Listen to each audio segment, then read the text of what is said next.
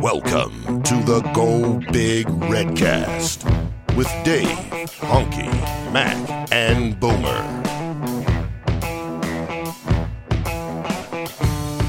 Welcome to the Go Big Redcast. I'm your host, David Gaspers, and I'm with Honky.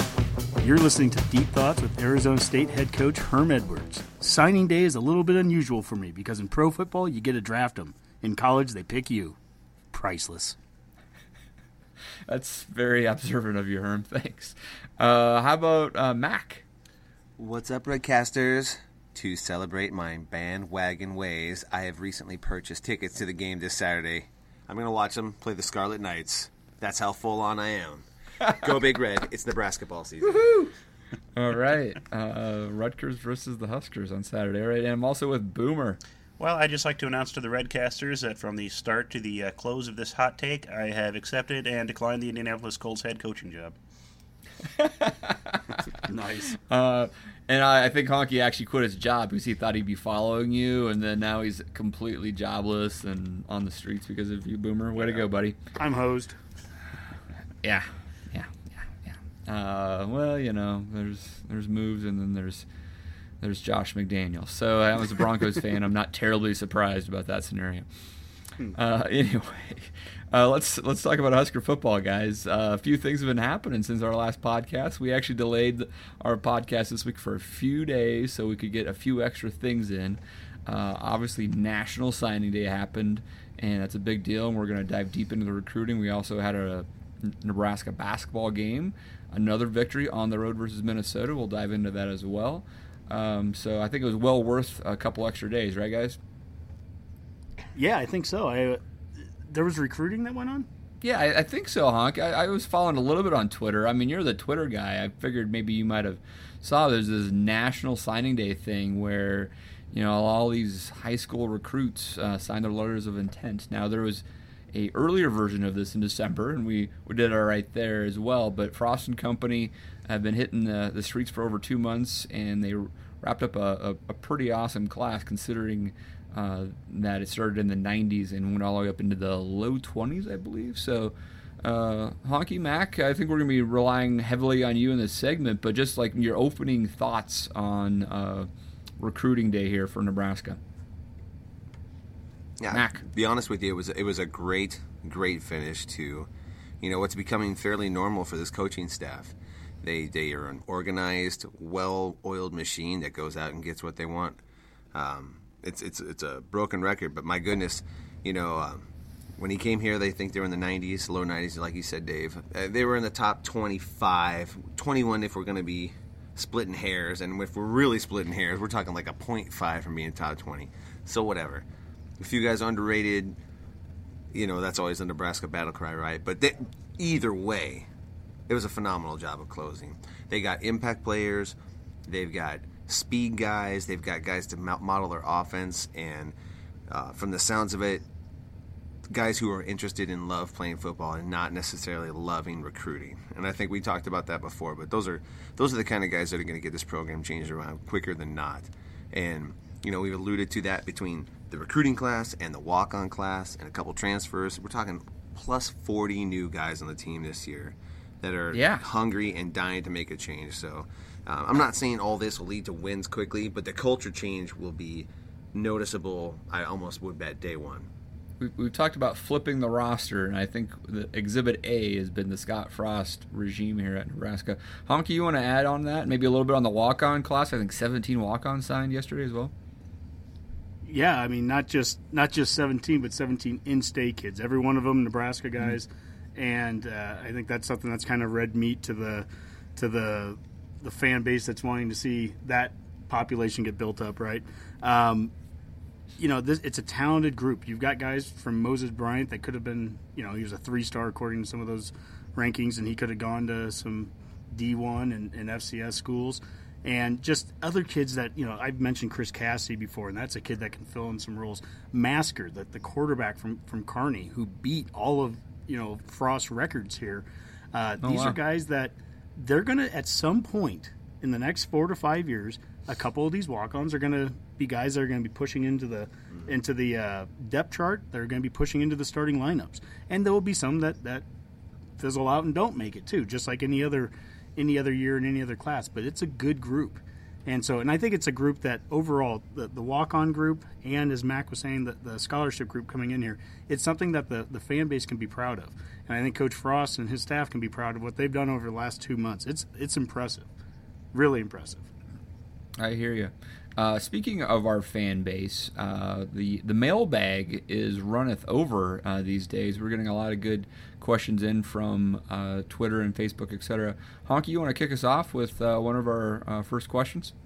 Yeah, I think we'll probably kind of break the mailbag into two different areas because a couple of them are basketball, and then but the ones that are kind of football and recruiting related, Mike and Marty from Columbus, they say, who do you guys think is the best recruiter of the year, and if we will see him having playing time this fall. And on top of that, Aaron Kobza asked to give us your Super Six from this class for immediate impact. So those are kind of the same questions. And because we're hearing other shows doing Super Six, and we don't want to, get infringe on copyright, copyright or anything. We're going to call Redcast forges its own path. That's right. So we're going to give you the Redcast Roku, and Boomer, can you tell us what that means? Our expert on East Asian languages. Yes, Roku is Japanese for six. So rather than infringe on the Super Six and trademark that's out there, we know Honky is very big in Osaka, so we thought we would go that route for our branding. Yes, yeah, and this show got its start with Dave and producer Skip in China late night one night, having some drinks. So. Absolutely. Kind of an ode to that part of the world. The Redcast Roku. Also, we have frequented many Chinese buffets around Lincoln. That is very true. We have Yang's, if you're listening. Yeah, that's closed now. Never mind. You're definitely not listening. Okay, but anywho. All right. So let's start with the Redcast Roku, the Super Six. So. Honky and Mac will kind of let you go back and forth here like a draft, I guess. I guess you can repeat, so that's okay because you're picking your top 6 guys. But then at the end, you can focus on the biggest impact next year. I believe that's the actual question from Mike and Marty. Is that correct? That's correct. And I thought that was best recruit. It's a combination of let's do our 6, and then from that, pick your one that you think is going to be the best / most instant kind of contributor. So yeah, it's a little bit different of a question. So yeah, I'll let you go first, Honk. So for me, just to kind of find some consistency before I started just picking names, I kind of wanted to have what was a theme behind it. And for me, immediately, I'm looking for guys that are if you're on campus right now, that's a big plus to me, especially if you're going to be more of an immediate contributor. And it just so happens also if you're a JUCO kid and you've been out of school for a couple of years and you're here now, I even kind of give you a little bit another leg up because your body is a couple more years out of high school, all that good stuff. So with that is kind of my premise. I'm picking Mike Williams, wide receiver. I'm picking Greg Bell, the running back. I'm picking Will Hannes, the linebacker, Deontay Williams, the DB. And that's 4. So 2 other ones, I'm going to pick Adrian Martinez. He's here now. And it's a huge position, quarterback, obviously. So I think he's one of those kind of Super 6 Roku guys. And the last one, I guess I'm going to throw my own little spin into it. I love tall receivers. And this goes back to, Mac, this goes back to the days of Wilson Thomas, Kenny Cheatham, Purify, those kind of guys. And Justin McGriff, he's just a different style guy at 6'6" and 210. He's just a different style guy, and he's on campus now, so it'll be interesting to kind of see what kind of role he kind of forges. Remember Will Henry? Oh, yeah. Oh, gosh, he was a nice, tall wide receiver. He actually made some good plays. I would agree with like 99% of your list. All right, so let's work through that list. My Super make 6. Sure go ahead. I just want to make sure everybody. I mean, I can't even remember what Honky just all named off there. So, Honky, what was your number 6 guy? Okay, so number 6 is McGriff. Okay, so so let's do this. Just slow down. So McGriff is your number 6, correct? Sure. Yeah, I guess I didn't rank them exactly by number, but yeah. All right. Mac? I don't have I didn't rank them. I just ranked 6. I didn't put them in particular order of the Well, let's 6. do it right now on the fly. I'm sure you guys can do this. Well, don't put me on the spot, Dave. Number It's one all on right. the spot. Okay, actually, my number one impact recruit this year, using similar kind of criteria that Honk uses. So you're going number 1. I'm asking number 6. Yeah, Greg- start with 6 and work down. Tate Wilderman. Nice. I like that. Yeah. That's a name that Honky didn't name out. Tate Wilderman, I think he's a position of need. Like what I hear about the kid with all the changes on the defense and the way we're going to play, I think everybody's got a shot. So I like All him. right, so McGriff, Wilderman. All right, Honky, who would be number 5? Martinez. Okay. Mac? I'm going to go with Cameron Taylor. Interesting. Cameron Taylor. Now, he's a defensive back. Defensive safety back, from possible Alabama. Is that safety. right? They have him listed as athlete sometimes, but his film's Right. impressive. I give him a shot. You know what I like it. Yeah. All right. And Honky, who is your number 4? Mike Williams, wide receiver. Now, McGriff's the big 6'6" guy. Well, Williams is the 5'10" speedster dude from Adds Eastern depth to the wide Mississippi receiving core. Community Okay. College. Yeah. Mac? I'm going to go with Caleb Tanner on that one. I Another love that. outside That force. was wasn't that one a little bit out of the? I felt like a little bit out of the blue, right? I mean, National Signing Day morning, the story was that Javonte Jean Baptiste was potentially signing, right, and he was going to be that edge rusher, Right. And we then were in on both of them, you know. right, and Jean Baptiste's school is like, apparently there's a snowstorm on the East Coast, and he can't even go to the National Signing Day ceremony, so he like postpones it for a few hours. And suddenly Ohio State swoops in and takes him because Shiano isn't leaving for the Pats D coordinator. But then it's all okay Not yet. because He Caleb hasn't left Tanner. yet. Yeah, that was if that's Urban Meyer playing these guys, that would be pretty uncool. And I wouldn't put it past him though. But at the same time, someone who didn't get quite as much press as someone that the experts on Rivals and others didn't know we were going to get this guy. Caleb Tanner comes in, and we get a 4-star DN anyway. So I think that was a great pickup by him. Yeah, he really offset the loss of that because that would have been hard to lose Jean Baptiste and not get somebody like him. So that was a big, kind of those. Last year I remember we talked about hats on the table. You remember how we'd say that? Oh, we got hats on the table. We're starting somewhere. And this year was not so much hats on the table, but the guys just picking us right away. We won those battles. It wasn't the big drama scene. I don't know if you guys watched many of those hat ceremonies, but they were fantastic. Some of them. The one where the mom got up And walked away. Oh yeah, man, that's crazy. it was great. That was Jacob Copeland ended up going who down to took Florida Yeah. over Alabama. I mean, they were all yeah. awkward. It was great. So anyway, where were we on this? Kids. No, we were on 4 right there. So Honky, 4. you're number 3 then? So number 3, I have Will Hannes, linebacker, and I mean he is just built to be an inside backer. And if you haven't been listening to like Sharp and Benning, do from the last couple of days, go back in, to listeners out there, and you can listen to Damon really goes in depth on how the inside linebacker is going to be playing and a little bit different, some of the gaps and stuff. And we're probably not going to get real deep on this show, certainly talking about that. But he did some really good things on Sharp and Benning there. And I think they will the way hone that us on, Hannes is- actually, right? What's that? They interviewed him. Yeah, they had him interviewed on as well. Yeah. And just how he's built. I mean, he is just kind of that's his spot. He is just made to be an inside backer in this kind of 3-4 attack. So, and again, junior college guy on campus. So he's my number 3. All right. Mac, you're number 3? He was my number 3 as well. That's about a perfect spot for him. Nice. Position of need. Coming in, sounds like he's a serious football player. I can't wait to see him. He's here early. It's going to be great. Excellent. All right, number 2? I'm going with Greg Bell, the running back. And, again, junior college here guy on campus. I think that I'm really intrigued just by the entire running back room. And so I think he's quality enough I could almost put him number 1, but I think the room that he's going into with Jalen Bradley coming back and hopefully a healthy Trey Bryant or a healthy enough one that he can be playing, that I think it actually prevents me from putting Bell right away at number 1 here. So, but number 2. Okay. Mac? Mine's AJ Martinez at number 2. I think he's got a real shot to play this year, but I'm not ruling out the two guys that we have coming back on scholarship either. So, but future, this guy's got a ton of potential. He's tailor-made for this offense, and he was identified quickly in the process as one of Frost's guys. So he's been pretty good about predicting quarterback talent in the past. So I like him. Awesome. Honky, do you also have Adrian Martinez on your list?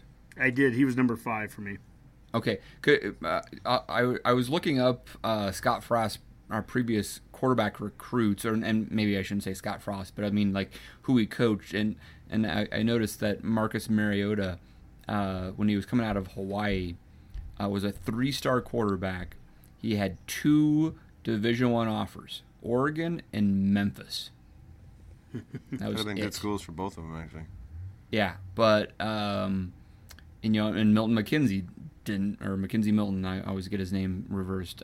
Not a lot of hype there. So Adrian Martinez, probably the most highly recruited quarterback that Frost is going to work with, and he did target him from day one of this job. So I think it is really interesting to see how he competes this year versus the 2 guys already in the QB room. All right, so Honky, who's your number 1? Deontay Williams. I think that's a real position, an open position, that corner, where I think junior college guy comes in there. He's 6 feet tall, and I think he's a guy that's going to be able to compete right away with the Eric Lees and the Lamar Jacksons and Boodles. Lord, I hope so. Well, and if nothing else, I mean it's an immediate contributor to the depth chart. I hate calling somebody an immediate starter and all that. We haven't even seen him play it down, but I can see him step in right away to be an immediate competition right away for a starting role. And so I mean that's a pretty big spot for a guy to come into. But I'll just tell you, just in general, these DBs, the C.J. Smith and Williams and Cam Jones and Braxton Clark, there's height all of a sudden. Yeah. They targeted a body rangy type, guys, 6 feet to up to 6'3". They were trying to get some size on the DBs area, and so that's something I think Frost and staff did a really good job of. Is when they wanted a body type, whether it was a 6'6" receiver like McGriff, or if it's a 6'3" corner, or those DNs that are all 6'5", 6'6". They went out and found those guys and they got them. And Mac, who's your number 1? My number 1 is Greg Bell. I think you can always name somebody an immediate starter. Just kidding. No. But I do think as far as coming in, with the question marks of Trey Bryant and the inexperience of Jalen Bradley and the schizophrenia of Noel Devine's running style, I feel like Bell's kind of set for this offense. He's an actual hitter, a home run hitter on there, and he's going to be here for spring, so he's going to be ready to go. I think that, going back to that size thing, I think it's interesting, too, because Greg Bell, he's like your body type, your 6', 200 guy. Washington's your 6', 190 guy. And you got the Miles Jones, that 5'6", 166 guy. Kind of all filling different roles. But you can expect to see all of those guys at some point, if they're playing, all those guys in the rotation at the same time. So it'll be interesting how he uses those two, because they range that same kind of way. But, with 2 big hitters, Miles Jones is supposed to be super fast, and so is Bell. How important do you think it is in this offense? Like, we talk about having different body types. Like, how important do you think it is that we have a big back? So, for instance, we have that with Ezigbo, right? But let's say, for instance, Ezigbo wasn't coming back, and let's say we didn't have that guy. Do you think that would have been reflected in this class? Would we have ended up, on top of that, getting a 220-pound back? Yeah. No, I really do think we would, because they've had guys like LeGarrette Blount in their offenses before, and nobody really gets featured at the running back position, as they just have their series, or they'll have their their little packages. But the way their offense seems to work, man, that would be, going into Big Ten play, having a big body guy like that could be very, very useful going down the stretch in particular. Mm-hmm. So you clarify that for me, guys. I want to make sure I was following that. So we do have a Ezigbo and a bigger body back already on the roster. With the recruits this year, do you feel like anybody will be in that role, or is that a position of need for next year, or we'll need to fill that? Yeah, I think we'll have to look at that. Unless, maybe a guy like Ben Miles changes his body a little bit, maybe because, the fullback, he's a good runner, he's a ball-skilled athlete. I mean, he's a potential threat for receiving too. So you could use a guy like that. He's already on the team and shift his body like they're planning on shifting the offensive line's body. Mm-hmm. I don't know, but I think even with that said, yeah, they probably need to go after that body style next year, and I bet they do. I won't be surprised. It'd be interesting to see who they identify early in the recruiting for running backs. Right, Ben Miles isn't. I think some of the talk tonight on Twitter was that we're not seeing the fullback trap come back or whatever it was, right? So, but he could be an H back, etc. He could have a lot of other roles, but yeah, I think that's an interesting idea. So it seems like to me, Honky, you took the approach here with your Redcast Raku of identifying the 6 players because you took mainly JUCO guys that would have the most immediate impact on the roster. Mac, you're a little bit more sprinkled in with the true freshmen. Mm-hmm. Honky, if you were redoing that list and you were simply saying over the courses of their career who would have the biggest impact on Nebraska over the next 4 or 5 years, who are a couple names that you might have included? Yeah, I would definitely agree with Tate Wilderman. I think that guy could be something very special here. And some of this is a Maurice Washington kind of guy to me, he's a little bit of a boomer bust in some ways. He could be an All-American style talent, right? And he also still has to get over some academic issues. And so I'm not going to ever project a kid not making it or anything like that, but he's got some work to do even before he steps onto campus. So that's one of those kids where there's a lot of upside with him. But I like Tate Wilderman there. We're hearing a lot of good things. C.J. Smith and Cam Jones definitely. C.J. Smith is an interesting prospect, too. I think he's got a ton of upside. You talk about height. 6'3", 190, playing defensive back. I think Cameron Jurgens, too, an interesting guy over the course of his career. My only problem with him is I'm not entirely sure he should start at tight end. I feel like his body and athletic ability is way more suited to the defensive side of the ball. That's neither here nor there, but that will make a difference, because how much of an impact is his career going to be at tight end? And even if he's a great tight end, wouldn't it be awesome if he's a great defensive end? Of the two, I feel one, obviously, defensive end would be far more valuable for him too. I'm intrigued by the size of Katerian Legrone as the receiver at 6'3", 220. Totally. That's just a really different type. He's not the 6'6" guy, but he's still got some height on him. And he's got some meat on him. So, that's a different style of receiver again. And so I'm always kind of looking for those little things where someone's just a little different than the other guys that maybe we have on the staff. Will Farniak as an O-lineman, I was just listening the other day. He's 275 right now. They list him here at 258, 260. Nice. But he's already 17 pounds heavier. So, when we're talking about, I know over the last couple of weeks there's been some discussion points about how the offseason has been going or how they've had to cut certain things back.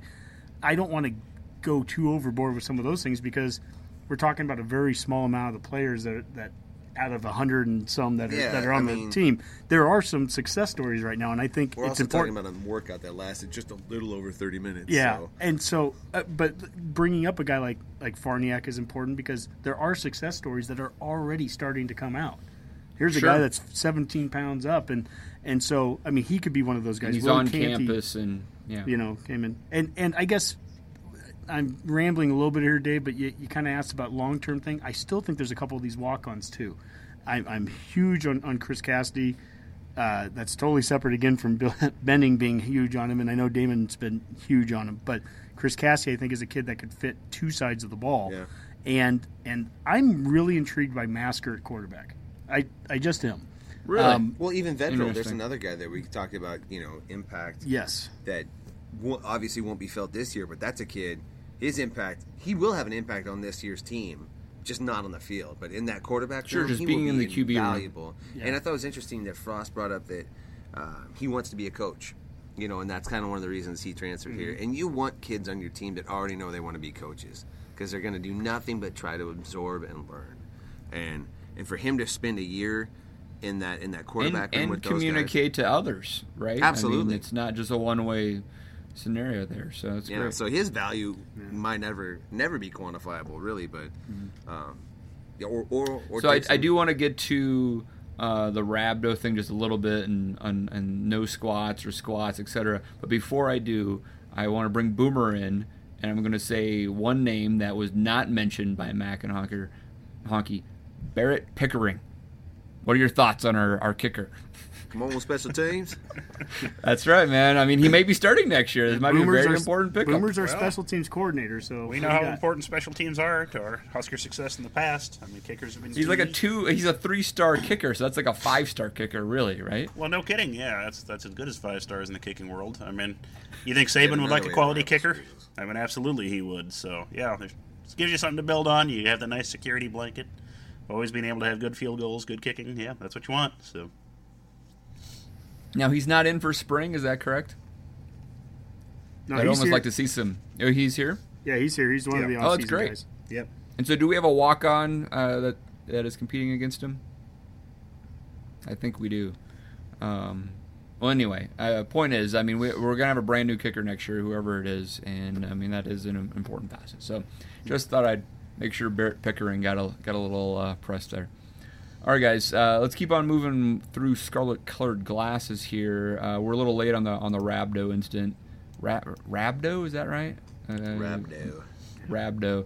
Maybe, Mac, you can give us the technicalities of what actually happened. But, I mean, I guess let's broaden the conversation a little bit, because it was just an incident that kind of brought all this to light. And the story has legs. It continues to go on. I mean, talking about the conditioning of the team under Riley and Mark Phillip.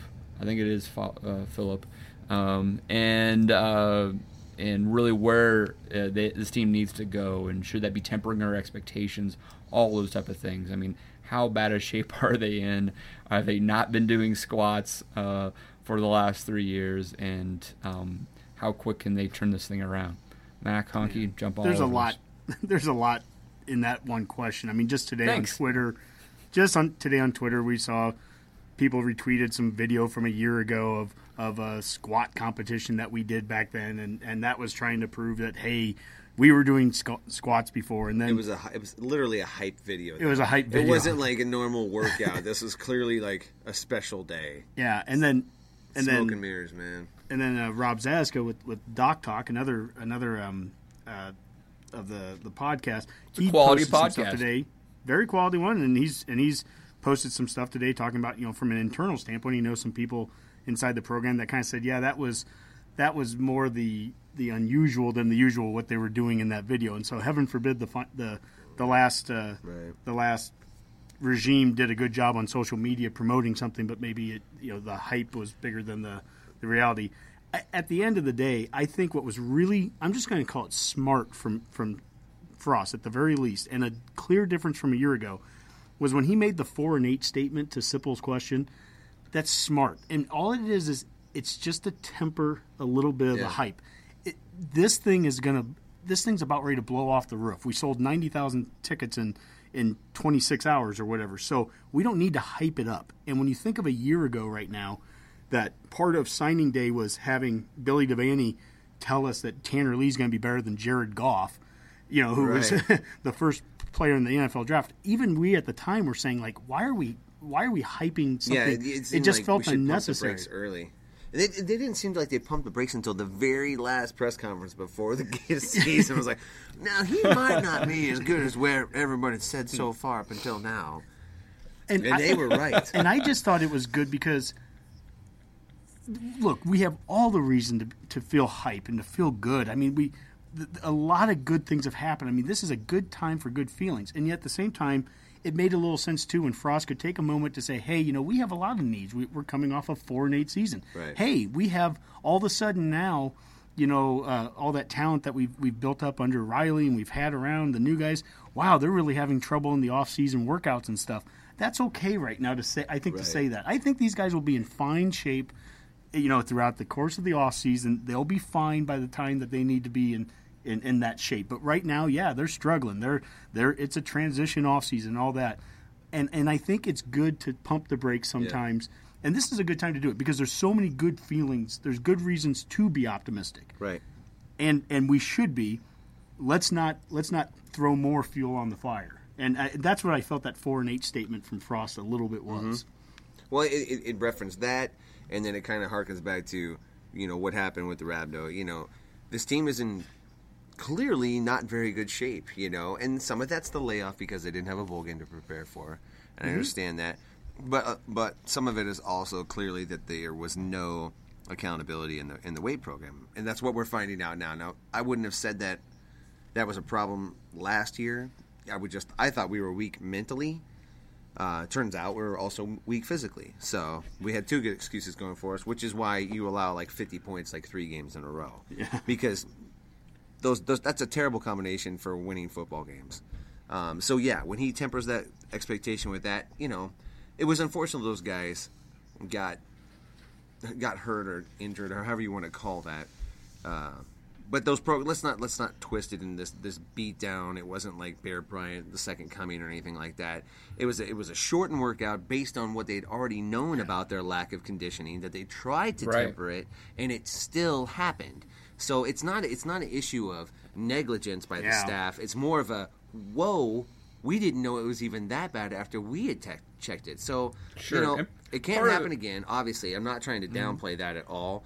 But it just speaks to the greater point of, whoa, we had no idea we were this far away. And so when Frost says 4-8, that's real, guys. The 4-8 was, I didn't predict it. You could go back to the shows and see what I was predicting. In fact, my mom was listening to this show. She said, I heard your first one. You guys were so full of energy and life, and you're predicting these scores. And I'm like, yeah. Well, what do you know, Mom? We had the Manning camp's best quarterback. But it wasn't a Junction Boys thing or even a Camp Curtis kind of issue. It wasn't negligence. But I think the point that we did have a 55-day layoff between our last organized workout basically after around Iowa and when we actually started this in January, that plays a role in this too. It's the same thing that happened to Oregon a year ago when they had some similar issues and they didn't have a bowl game. So, that layoff can hurt teams. And on top of that, as Mac, you understand this more than I do because you work out and care about your body. Okay, you don't work out? What? I go in stretches where I care. But even like the Rhabdo thing, it's not. Rhabdo doesn't just mean that just some guy's lazy or out of shape or isn't working. In fact, it could be the exact opposite. It can be guys working really hard. They're trying to impress coaches. Exactly. That it's. I know we can put a negative or positive spin on anything, no matter what. But at the end of the day, I think that was an unfortunate incident. It kind of got blown up, but at the end of the day, we've got some good players. They're going through a new workout style. They'll be in great shape by the time the spring even comes along, and it's still smart for Frost to blow the hype down a little. It's unfortunate it's Tyjon Lindsey though too, because he was one of those guys. If you were going to earmark a guy that you think, oh man, if the light comes on for that guy in this kind of offense, he could be phenomenal. Right. So you don't know how long that's going to set him back, but it is, it does become a concern about training in the future. And then you start to think, well, they're going to have to taper back so much they're not going to be where they want to be in conditioning by the time the spring ball rolls around. But I don't know. These are young guys. These are Division I athletes. I feel like they should be able to get those guys in there with a little care. But, the players have to do their part too. That'd be interesting to if this gets followed up by the actual media, not the podcast media, I guess, and ask, like, how have they advanced their workout routines over the course of the off season here? Are they closer to a UCF workout by March than they were in January, or are they still trying to catch up? I think that would be the question I would ask, because, and I think you made a really good point here, Hunk and Mac, is that Tyjon Lindsey, it looks bad. He's the 4-star guy that was the crown jewel of the Riley recruiting era, practically. But a lot of this could have been his effort. He was probably really working hard, and it's not just that he was out of shape. It was the actual effort he was exerting that caused the issue. You don't get that by being lazy through a workout. So there's, if you're going to put a spin on it or try to be positive, you only get that by putting out maximum effort. Now, did he maybe not do enough hydrating beforehand like he was told to? That could be another thing, but that's not effort. That's just education, and that's something that can be addressed, and that's something that going forward, hey man, you can point to that guy and say, oh, do you remember last year when you didn't hydrate, or when this guy didn't hydrate, what happened to him? Really, only 2, considering what the scope and the workout has changed to. I mean, clearly they're working out considerably harder than what they were with Riley. So to only get 2 out of 150, maybe we dodged a bullet. Who knows? And maybe to put a little bit of a wrapper on this too is that to be consistent also with what we've been talking about literally since the day that Eichhorst was fired, we've been very impressed with the leadership of this entire university, the athletic program and everything. And this is one of those early PR moments or one of those early kind of, oh no, it could be a really bad thing if not handled right. First one. And it was handled beautifully. Frost got out ahead of it. Frost took ownership for what he needed to take ownership for. He didn't throw his strength coach under the bus. He yielded some questions to the athletic director. The athletic director stepped in and did what he needed to do right away. And we kept this from being something more, and in most cases, not factual. If you let it grow and be bigger than it is, a lot of times it takes a life of its own and things that aren't true. They got ahead of the story. Yeah. So he got ahead of it. They did it right. And Zach Duvall has no track. He's got a long track history of good things and none of this. Yeah. I mean, this kind of stuff hasn't really happened to him before. So if it was, it's just it had legs. I think it got the exact amount of coverage it really should have, because it was an issue. It did happen. It needed to be addressed. Yeah. And going forward, we're going to have to be a little more careful. And really, going forward, we should never be this out of shape again. Yeah, absolutely. That's right. We shouldn't have a 55-day layoff, that's for sure. So we talk a lot about the guys already on campus and who we just signed, but a couple guys we didn't sign, like Masri Mapu, have gone the Iowa Western route, and I think the Husker coaches, as busy they've been trying to lock down this recruiting class, was at Iowa Western last week or so, which was the first time in how long, Honk? I think you were telling me. Yeah, it was like 10 years since a head coach and a defensive coordinator at least went there. So maybe we would have sent a position coach somewhere along the lines. But that is just, you just shake your head and you can't believe that. The mistakes of the previous coaching staffs are just, I just can't comprehend sometimes what they've been thinking. Well, it's the idea of, again, you don't fly over good talent to get good talent. That's something Moose has said from day one. And yes, we are a national recruiting program. I've never denied that, even as I've said, make sure you recruit the state. I've never said don't go nationally. But my goodness, you have a JUCO that's 50 miles down the road, a JUCO that has sent 25 guys in the last 7 years to Big Ten schools, so don't tell me the conference isn't taking them. Wisconsin's taking a kid from there, Iowa. Yeah, if there was a high school in the 500-mile radius that was doing that, wouldn't you go make sure you had a presence there? Yeah, so there's like 5. Can we pause there? So there's probably somewhere between 5 and 10 at least Iowa Western players that go sign Division I letter of intent each year. Is that right? And we haven't had anybody. Yeah, we haven't taken a single kid. And to that point, we hadn't really sent a head coach or a coordinator in 10 years. So that's some of the – and those are – I don't want to call them easy things to fix, but they're things that need to be fixed. And Frost has already been addressing them even just in this 2-month period. And so now we're sending kids – essentially, we're almost sending kids to Iowa Western, a Maypew, that we'll have a chance to get him again if he does his stuff right in the academic side of things. We're building a relationship with them now, and I'm sure we'll be grabbing a couple kids out of that school here, starting as early as potentially next year even. The way that Ryan Held works, I just don't see those JUCO guys getting out from underneath our noses like they have been lately. I love that about that guy. He is such a grinder on that front. And when you're dealing with a state like Nebraska, where the in-state talent is what it is. It's a lesser talented state. It's just population issues. The JUCO routes can be such a huge source of just immediate contributors that you can use from time to time. It's silly that we haven't been using it. It's ridiculous, actually. It's the mid-'90s version of the Prop 48. Totally. Yeah, exactly. It's the present-day version of Prop 48 from the mid-'90s, right? That's an even more correct way of saying what I said incorrectly, yes. I think it's a really good point. I would have been Prop 48 is what I'm getting at. So. Well, let's wrap this up with you mentioned it before, the spring game sellout, which is it is great from a publicity standpoint of saying we've sold out the spring game, which is first time ever, 90,000 tickets or whatever, 85,000 tickets, 90,000 people will be there come April 21st. I will bring Boomer in here a little bit if he's around, in the sense that I feel like the tickets, the season ticket holders got 24 hours preview to buy tickets. They could buy up to 20 tickets as a season ticket holder, and now we have all these tickets on StubHub being sold well overpriced.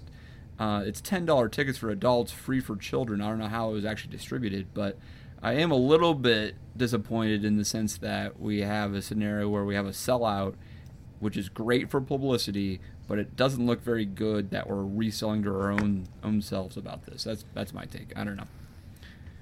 Honky, Mac, Boomer. Well, Boomer had the text of the year on it.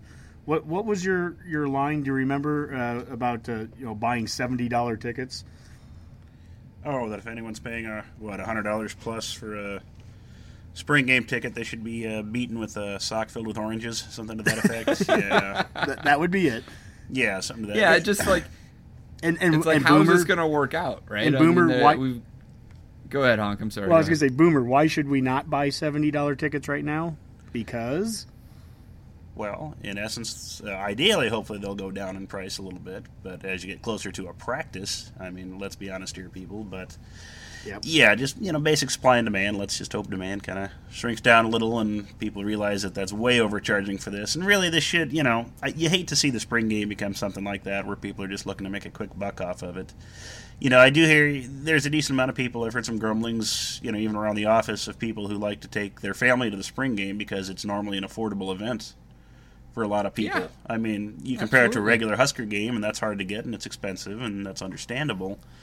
Something like the spring game, which is $10 for most people, and heck, in the past, I think it's been $5, and go back far enough, and it was free to get into. I mean, and that's something that was easy to take a kid to, and you don't feel the pressure to sit for an entire 4-hour game or whatever it is. A good way to introduce the kids to the Huskers and that whole experience. And you can be a little disappointed to see it becoming just a StubHub kind of grab. So we'll see what happens here.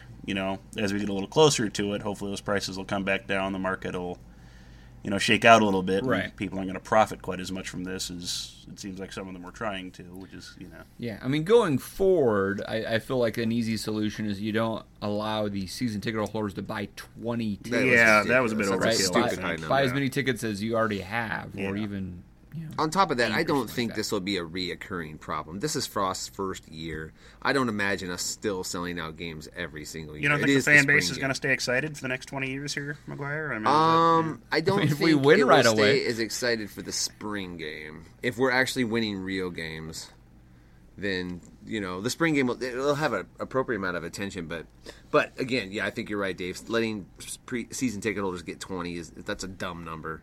Well, and I don't know enough of the specifics about it. I don't know if this is something that they've allowed in previous years. And they sounded genuinely, the athletic department sounded genuinely shocked at how much tickets were sold, fast as they were. I mean, this was, I don't want to jump on. 25 hours, exactly. Yeah, I don't want to jump on them for being, and say bad things about them, because, I mean, this was pretty unprecedented how it happened. Have they not been following the podcasts and stuff? I mean, they've heard the excitement, right? I mean, they're aware of that. I mean, shouldn't have caught too much by surprise. I think it's always something that moving forward to next year, like you said, you could tweak it where you're not allowing 20 being bought. I mean, I think that's a fairly simple kind of change there. I think they were genuinely caught off guard at how fast these things went, and I'm doubting that they're going to be caught off guard again with anything else. Because that's how much interest there is out there right now. In 3 years, there'll be talk of stadium expansion again. That's how frosty things are getting. Just win. 85 ain't going to be enough. We got to get that 90. Nebrasketball. All right, guys. Next on the Go Big Redcast, let's talk some Nebrasketball. We've continued to see success on the court. Huskers took on Minnesota on Tuesday and got another road victory. The RPI is getting a little bit better, and the bubble is getting a little bit more and more real for this Nebraska basketball team. Let's kick this off with maybe a little trivia. Trivia time. Boomer, what do you got for us? Well, we have been talking a lot about the possibility of the Huskers making the NCAA tournament.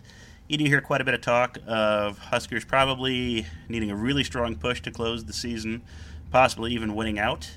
And looking at the schedule, if we win out, that will mean we will have swept in multiple games Wisconsin, Minnesota, Rutgers, and Illinois, which would give us, 4 sweeps versus teams we've played multiple times in the conference. So I was curious, has Nebraska in the past ever swept 4 or more conference foes in a single season when you've played them more than once? And if so, how many times has it happened?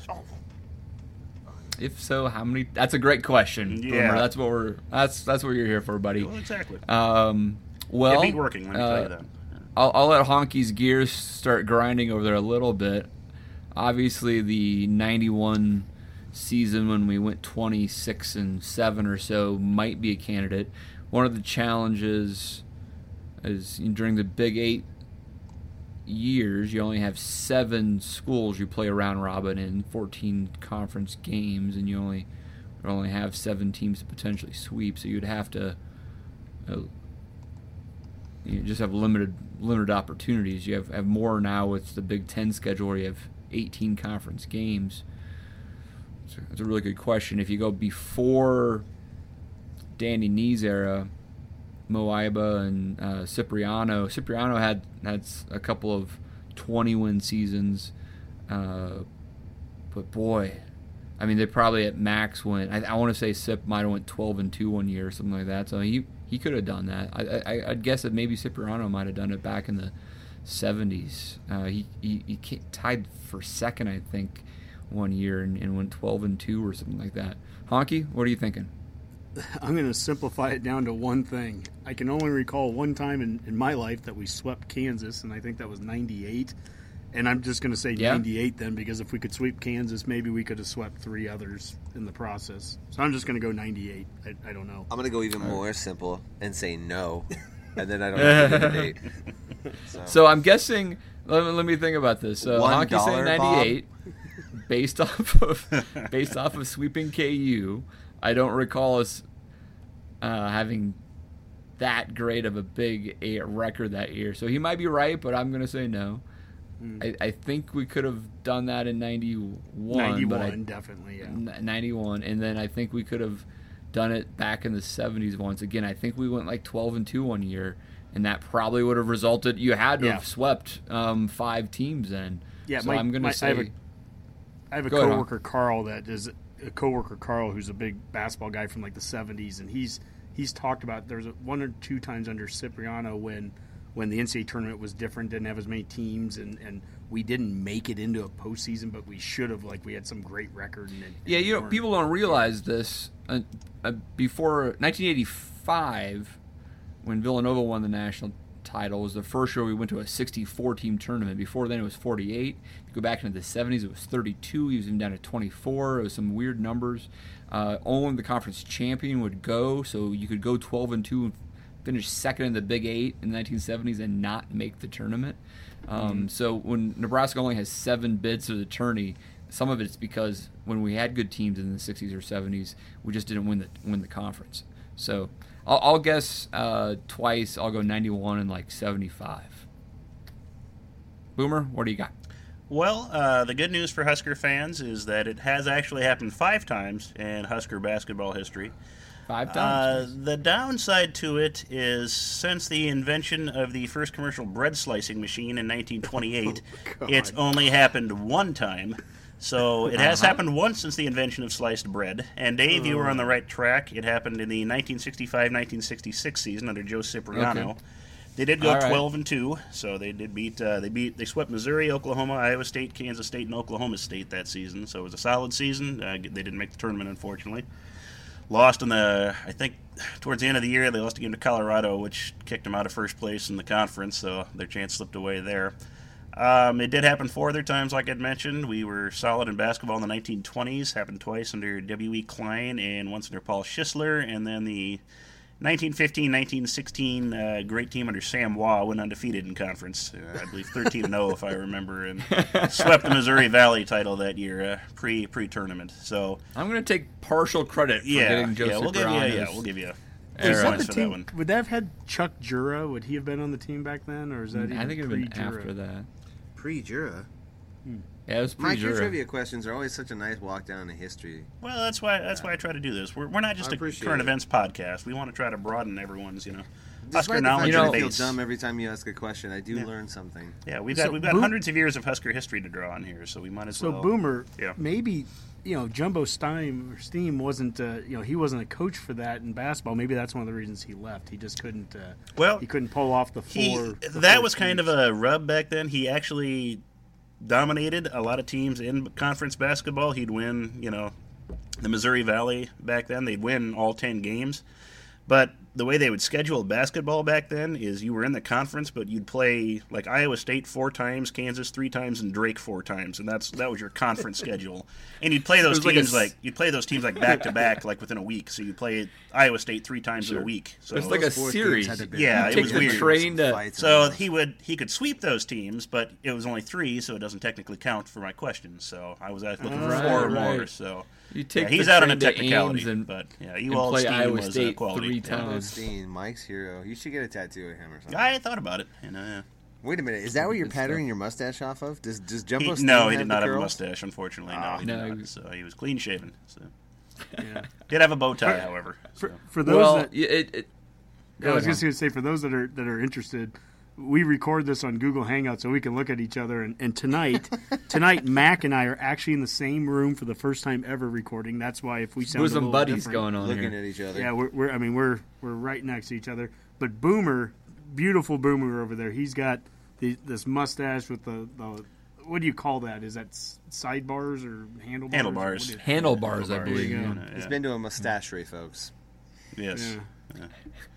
Yeah, like for example, in 1912, 1913 season, we played Iowa State 4 times in a row on February 21st, 22nd, 28th, and March 1st. So the Big Ten is scheduling for them back then. Basically, they were. Yes, yeah. That's a great Is it a home and point, home, Hockey. Mike? Do you go there and come back, or do they all just It's stay like a in home and Nebraska? away. Usually you would go to that place and you'd stay for a day or two and you'd play the couple games at the same location. So, like we'd go to Drake and we'd play, 2 games there. Then a month later they'd come and play 2 games here, that sort of thing. Sure. So, yeah, it was an odd scheduling quirk back then. They kind of had a baseball type schedule. Almost. Well, yeah, but I suppose when you had to take a train there, you didn't have much of a choice. Right. So you might as well maximize the game time you can get. So speaking of weird scheduling, I think this is a great little sidebar to our Nebraska basketball conversation, in the sense that we just beat Minnesota after an 8-day layoff, and then before that we played 4 games in 8 days. And we're not the only team that's going through this in the Big Ten. Tom Izzo commented after surviving a scare from Iowa that they had just played 5 games in 12 days. The Big Ten scheduling for basketball this year is just atrocious. I mean, it's not good for the play. It's not good for the fans. It's so inconsistent. I mean, one of you guys mentioned, how often have we played Saturday home games? It almost never happens. We right played now, one right? this year, and I don't think we played any last year. So The only That makes no thing- sense. The only thing that's consistent is that they're consistently really bad at scheduling across all the sports. You mentioned it with basketball, but in football, why are we playing at Ohio State, at Michigan, at Wisconsin, at Iowa next year? And then you can look at like Iowa's schedule in 2015 when they went undefeated and they didn't play any of those teams from the other division. You can look at it in baseball. Why can't we play a Sunday game that ends at a decent time without them, what have they done in baseball? They've canceled series early. They've screwed up some of the scheduling that's gone on in the Big Ten baseball Games would tournaments. have to be ended early, etc. It just- You would have scenarios where Nebraska and Indiana are clearly the 2 best teams going into the season, and they're not scheduled. I mean, It's just like, why do you do that? With football, I mean, that the fact that Nebraska plays Wisconsin, Iowa, and Northwestern either home or away each year makes no sense. I mean, like, the imbalance is maddening, to say the least. And how many times have we played Ohio State since we've joined the conference? Just like an incredible amount of times we play them. It seems like every year. And we've played Maryland, once? I think. Does that sound right? Yeah, we play Ohio State the next 3 years straight and just played them, and so yeah. I mean, we play them just an incredible amount of times. It's just I don't understand. They must be just getting hit in the head with a tack hammer before they write every schedule. I don't understand their logic or their thought process behind it. Other than whatever it takes to get stuff to Madison Square Garden, because God forbid the execs want to go to New York City. That's the only thing I can figure out. Let's tighten this conversation back up a little bit and focus back on that basketball schedule, because we have 5 games left. Huskers are 9-4 in conference. And they're all 5 winnable games, gettable games, if you will. Maryland might be a difficult. We need to beat Rutgers here this Saturday. There's a couple other games that are Penn State closing out the season, but there's a chance you could sweep and go 23-8, 14-4. And I think you're starting to get to the point where if you have that type of record, you're probably in the tournament safely. Honky, what are your thoughts? What's the Huskers need to do? Maybe we've got some fans that are asking similar questions in the mailbag. What's going on? Yeah, well, Scott Dace asked, can Nebrasketball win the rest of their games and win one in the conference tournament? And I think to your point there, Dave, I don't know that both of those things have to happen. It would be great if they did. But certainly if they win the rest of their games, I'm not sure at that point at 23-8 and 14-4, I don't know that we'd have to win one in the tournament. If you start to lose one of these next 5 games, I do think you have to make up for it in the tournament at that point. So it's probably important that we get 5 more wins. But boy, that just seems historically strange that we could be nervous about finishing. Instead of 14-4, let's say we're 13-5. Just the fact that would make you nervous is just historically strange. It's clearly a quirky situation in the sense that if you go that in the Big Ten any other year, you feel really confident that you're a 5 or a 6 seed or something like that at worst, right? Yeah. But Nebraska had a few opportunities with KU and Creighton and even now St. John's to have these quality RPI wins. We didn't get them, and the Big Ten schedule just sets up to not deliver those here at the end of the year. And Boomer, I think you mentioned there's some precedent there with Washington in the Pac-12 a couple of years ago having an ungodly record and not getting in the tournament, right? Yeah, they actually won the Pac-12 regular season. I think they had 24 wins, and they got knocked out the first game they played in the Pac-12 tournaments, and they didn't make the tournament. That was kind of a weird year for the Pac-12. I know Jack Mitchell, radio host here in Lincoln, he actually was doing some research on this as well. And oddly enough, that same season, the number 2 team from the Pac-12, Cal, they won 20-some-odd games, and they had 0 top 50 wins, and they got an invite to the NCAA tournament over the actual division conference winner. Champion. Over the conference champion. Yeah. So, there's precedent both ways for it. It's just, you hate to just kind of hang your hat on one of those things happening. So, Nebraska's got to win, keep winning, and it definitely helps if teams around us lose and choke and some things kind of fall our way. So, I have to keep an eye on that. If we go win 22 or 23 games, that will be the most victories in the regular season besides the 91 year. I'm certain of that. And 91, it might be even tight, right? 91 probably won 24 or 25 in the regular season, something like that. Sounds about right. And so that's an unprecedented win rate, and we're talking about being in the bubble. So it is a very weird thing. This team, the Minnesota game is another game where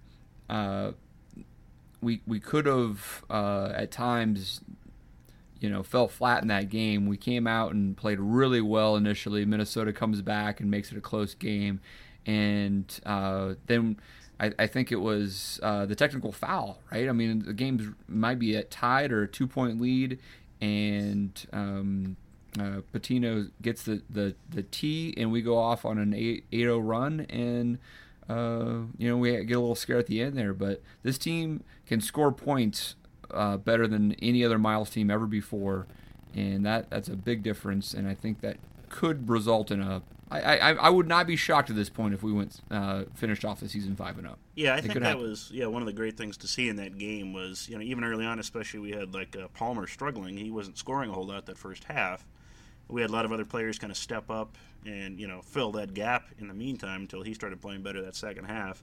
You compare, Nebraska to to Minnesota in that game. Minnesota basically depended on two guys to score. Yeah, it was Mason Murphy and Mason were the only guys that had anything resembling points. And meanwhile, I think every one of our starters was in double digits, and I think we had almost 20 points off the bench. When you have that many players, five guys that were in double digits. Yeah, when you have that many players that can contribute, Mason. You're getting decent points from all of them. That's a good sign right there. And it makes it tough to beat a team that can do that. 'Cause, you shut one guy down, but other people are there to pick the slack, and that's something we haven't had in a Nebrasketball team since, gosh, I don't even know when. So it's been a while. Yeah, the offense that we're seeing here. Hey, Mac, I think you're on the bandwagon now. I mean, you said you were going to wait for the Minnesota game. If you watch that game, you have to be excited about this offense. We're scoring 90 points a game here a couple times. I mean, that back in the Doc Sadler era, Barry Collier, if we got 60, we'd be excited, right? We got guys dropping 10, 15, 20 points across the board. It's fun to watch. It was fun to watch. Been watching a lot. The wife's been watching it with me too. And in this last game, because of parental responsibilities, we didn't get started on it exactly right. So when I saw what the score was live, we had about 20 minutes of lag time. So I started the game over to watch, so I could watch the beginning because I wanted to see what the flow was like. And I'm really glad I saw that we were leading because of how badly we started that game.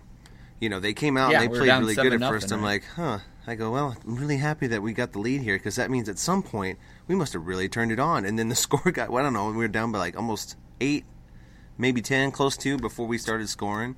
But it was good to see the team never get rattled. I thought the team looked cool the whole time. Like you said, James Pollard Jr. didn't start out hot, but, everybody stayed involved. Roby played out of his mind. I thought him and Copeland particularly both played really good defense. And defense always travels, or always can travel, I should say. Shooting sometimes doesn't, but defense is almost always an effort thing. So not getting rattled, the way Miles is letting them play, the confidence this team's playing with has been, that's noticeable from a very casual fan. So that's good to see. Yeah, we were down 7-0 in that game before we started scoring. We had scored 25 points before Palmer scores his first ones. And, to Boomer's point, and then to your point, Dave, about the depth of the scoring options, we've had 4 different guys right now this season that have scored over 20 points in a game. Roby there got 21. He was the leading scorer in that game. The other time we played Minnesota, Watson scored 29. Copeland's put up 20 against at least Iowa and probably another game or two. And then our leading scorer, of course, is Palmer. I don't know nationally how that ranks, but how many other teams right now nationally have 4 different guys on the team that can say they've scored at least 20 in one game? I don't know. That's certainly unusual by Nebraska standards. And some legitimate shooters from the outside, 2 of them. Roby's hit from deep, Watson's hit from deep, Copeland, Palmer, they all can shoot from deep. If they hit like they did against Minnesota, which was on fire, that's a whole different kind of ballgame. Like, we've said it before, like, we probably shouldn't try to live behind the three-point line as much as we've had in some games. Obviously, against Minnesota, that worked out really well.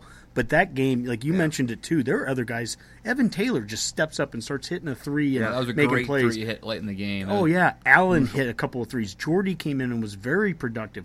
I mean, even the guys that weren't putting up the big point Jordy totals, was productive. And we've been good on the line again. I mean, the free throw shooting has been so much. I'd be curious as to how that compares to previous years as far as team shooting from the line. I feel like it has to be up 20 points. It feels like it. That's for certain. Dave, do you think, if we could have beaten Kansas, we lose by 1. If we could have beaten them, that one win, so now all of a sudden instead of being 18-8, we're 19-7. All of a sudden with that one win, could we lose 2 or 3 of our last 5 games and still make it? I mean, how important? Right now, if we would have beaten Kansas, who's an RPI of 6, we are on the right side of the bubble clearly, and probably safely, and we're probably like a 10 seed or something like that. You'd still want to win to improve your seeding. Sure. I think if you beat both Kansas and Creighton, for example, or even that St. John's win now, or UCF, if you had 2 of those, then you'd be like you could go, go 3-2 here or something like that, and you'd be fine because 2 wins in the top group, the tier of RPI, I think that would be pretty compelling.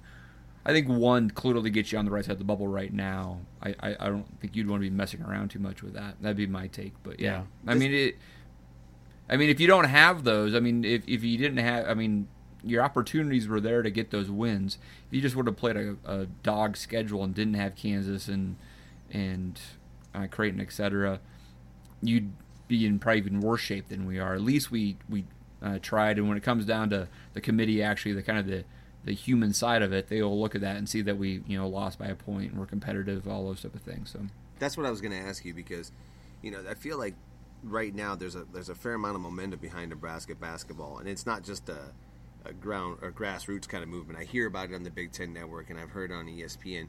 So the fact that we are kind of being talked about already now, will that help the committee possibly look back at our resume and say, okay, why is everybody talking about this team? Well, they work pretty close here, as opposed to just in years past where it's like, well, it's Nebraska and their score and their RPI and blah, blah, blah. I mean, the resume lacks those big wins, but if you look at it, they played well in those games too, or had an opportunity. So will that make a difference, or is it not that big of a deal?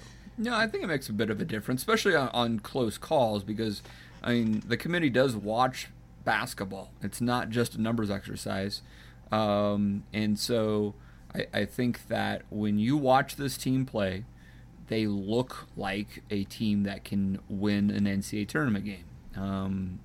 And that makes a difference. They want to select teams they think will be competitive in the field. And so the resume is one thing, but they want to have the best possible tournament. And so I think Nebraska can get some extra points on that. Boomer, do you have any? And I would think if you're ending the season on a 9-game win streak or so, exactly. Human nature is just the recency bias is gonna play a role in that. It's gonna be hard to look at that team and not give it a little more credence than you would a team that maybe started hot and has dropped 5 of their last 10 games or something like that. If gotcha. You're comparing two teams, that's just my. And you're scoring points. Yeah, you're scoring points for the 80s and 90s. Points. That's also going to be hard to keep out too. So there is that plus as well. Yeah. Well, this does lead a little bit, I guess, into the poll question that we have out there right now on Twitter. It'll be out there until I think Saturday. So if you're listening to this on Friday, you go out there and vote still.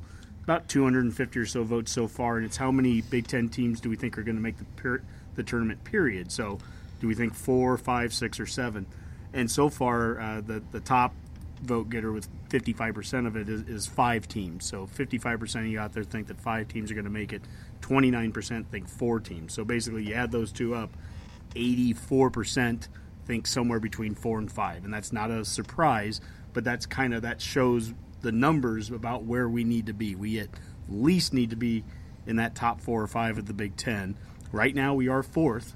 We are 9-4 in conference. Michigan's right behind us at 5th, but technically, we kind of said this last week, they're technically 2 games behind us with the head-to-head. So, really, right now, I mean, we're sitting pretty good shape in terms of our actual position, but as we kind of said earlier, Michigan looks stronger probably to the NCAA tournament than we do at a 5 than we do as a 4, which sounds bizarre because we beat them by 20 at home, but they just have a bigger resume, and plus they're going to have opportunities to play Ohio State still, and we just don't have those games. So we just got to win the ones we have. If we won out and then immediately didn't get a win in the Big Ten tournament, does that ruin our chances, or was that not as important? Can we bow out early in that?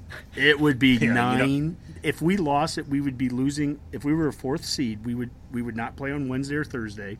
We'd play our first game on Friday, and if we lost, it would be 9 days of gut-wrenching Nebraska basketball history of waiting until the seeding, which is the following Sunday. It would be brutal. Thanks, Big Ten scheduling.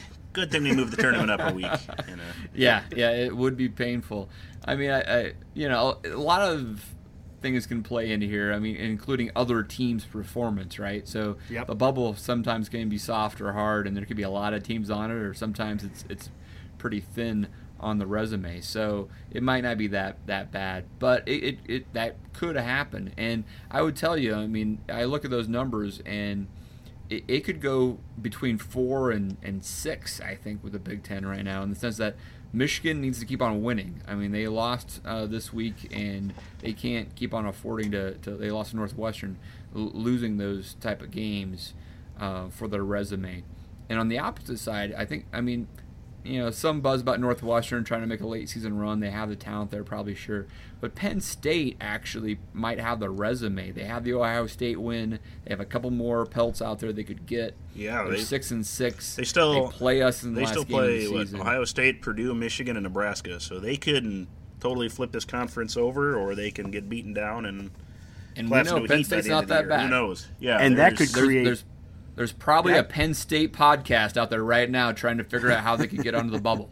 Yeah, and it's there for them, honestly. They have the path to it. If they went out, you're not going to keep them out, I don't think. So think about it. We have 5 games left, 4 of them at home, all against teams that are more than winnable, and our 1 road game's against Illinois. If we win our next 4 games, that last game is against Penn State. And Boomer, Dave, to your point, if Penn State keeps winning and they're getting right onto that bubble then too, we've created a no-sit Sunday kind of atmosphere for that Penn State game on that final Sunday of the regular season.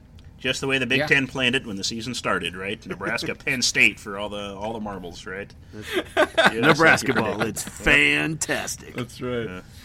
It's great stuff. Great stuff. Yeah, the Big Ten does actually have a. So we play Rutgers on Saturday. Sounds like Mac is going to that game. I'm going upper right-hand corner, as high as you can get. Nice. Also on Saturday, Purdue plays Michigan State, which is 3 versus 4 in the national ranking. So that will be a premier Big Ten game. So where is that at? I do not know. What's the altitude? It's either at Penn State or either at Michigan State or it's at Purdue. I'm not for certain. That's incredible podcast right there. Really Maybe is, Boomer folks. could look It that really up is. if you have a second. It's at Michigan State, so there at you East go. Lansing. So there you have it. At the Breslin Center there. And Purdue just lost to Ohio State, so Ohio State actually is now tied for first place. So, that's quite the story as well. All right, guys. Anything else on Nebraska basketball? I think we knocked that out of the park, man. Yeah. Or the court, whatever you want to say. I know I feel good about my first contribution to the segment. Yeah. That's good. Thanks, Yeah. Mac. Yeah. Welcome to the Glad you're here. segment, Matt. Yeah, Stick around.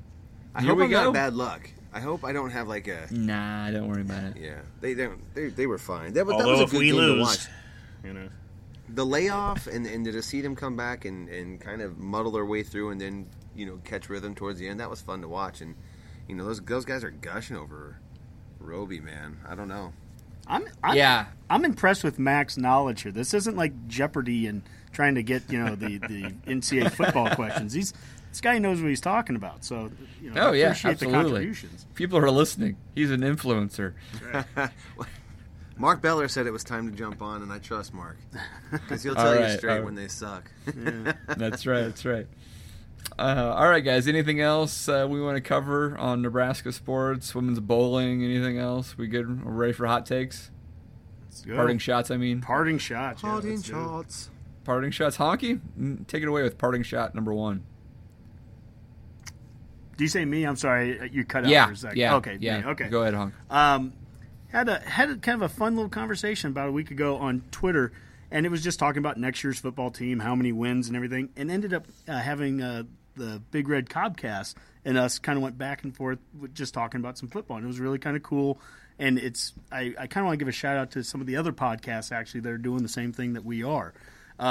As it turned out, there was somebody that asked a question because it's Big Red Cobcast and we're Go Big Redcast. Some guy asked, "Are you guys the same one?" And I took the blame there. I go, technically that's on us for branding issues. That Cobcast has been around much longer than us, and we take the blame We for were taking. intentional. There's on only It was so not- many puns you can make on the.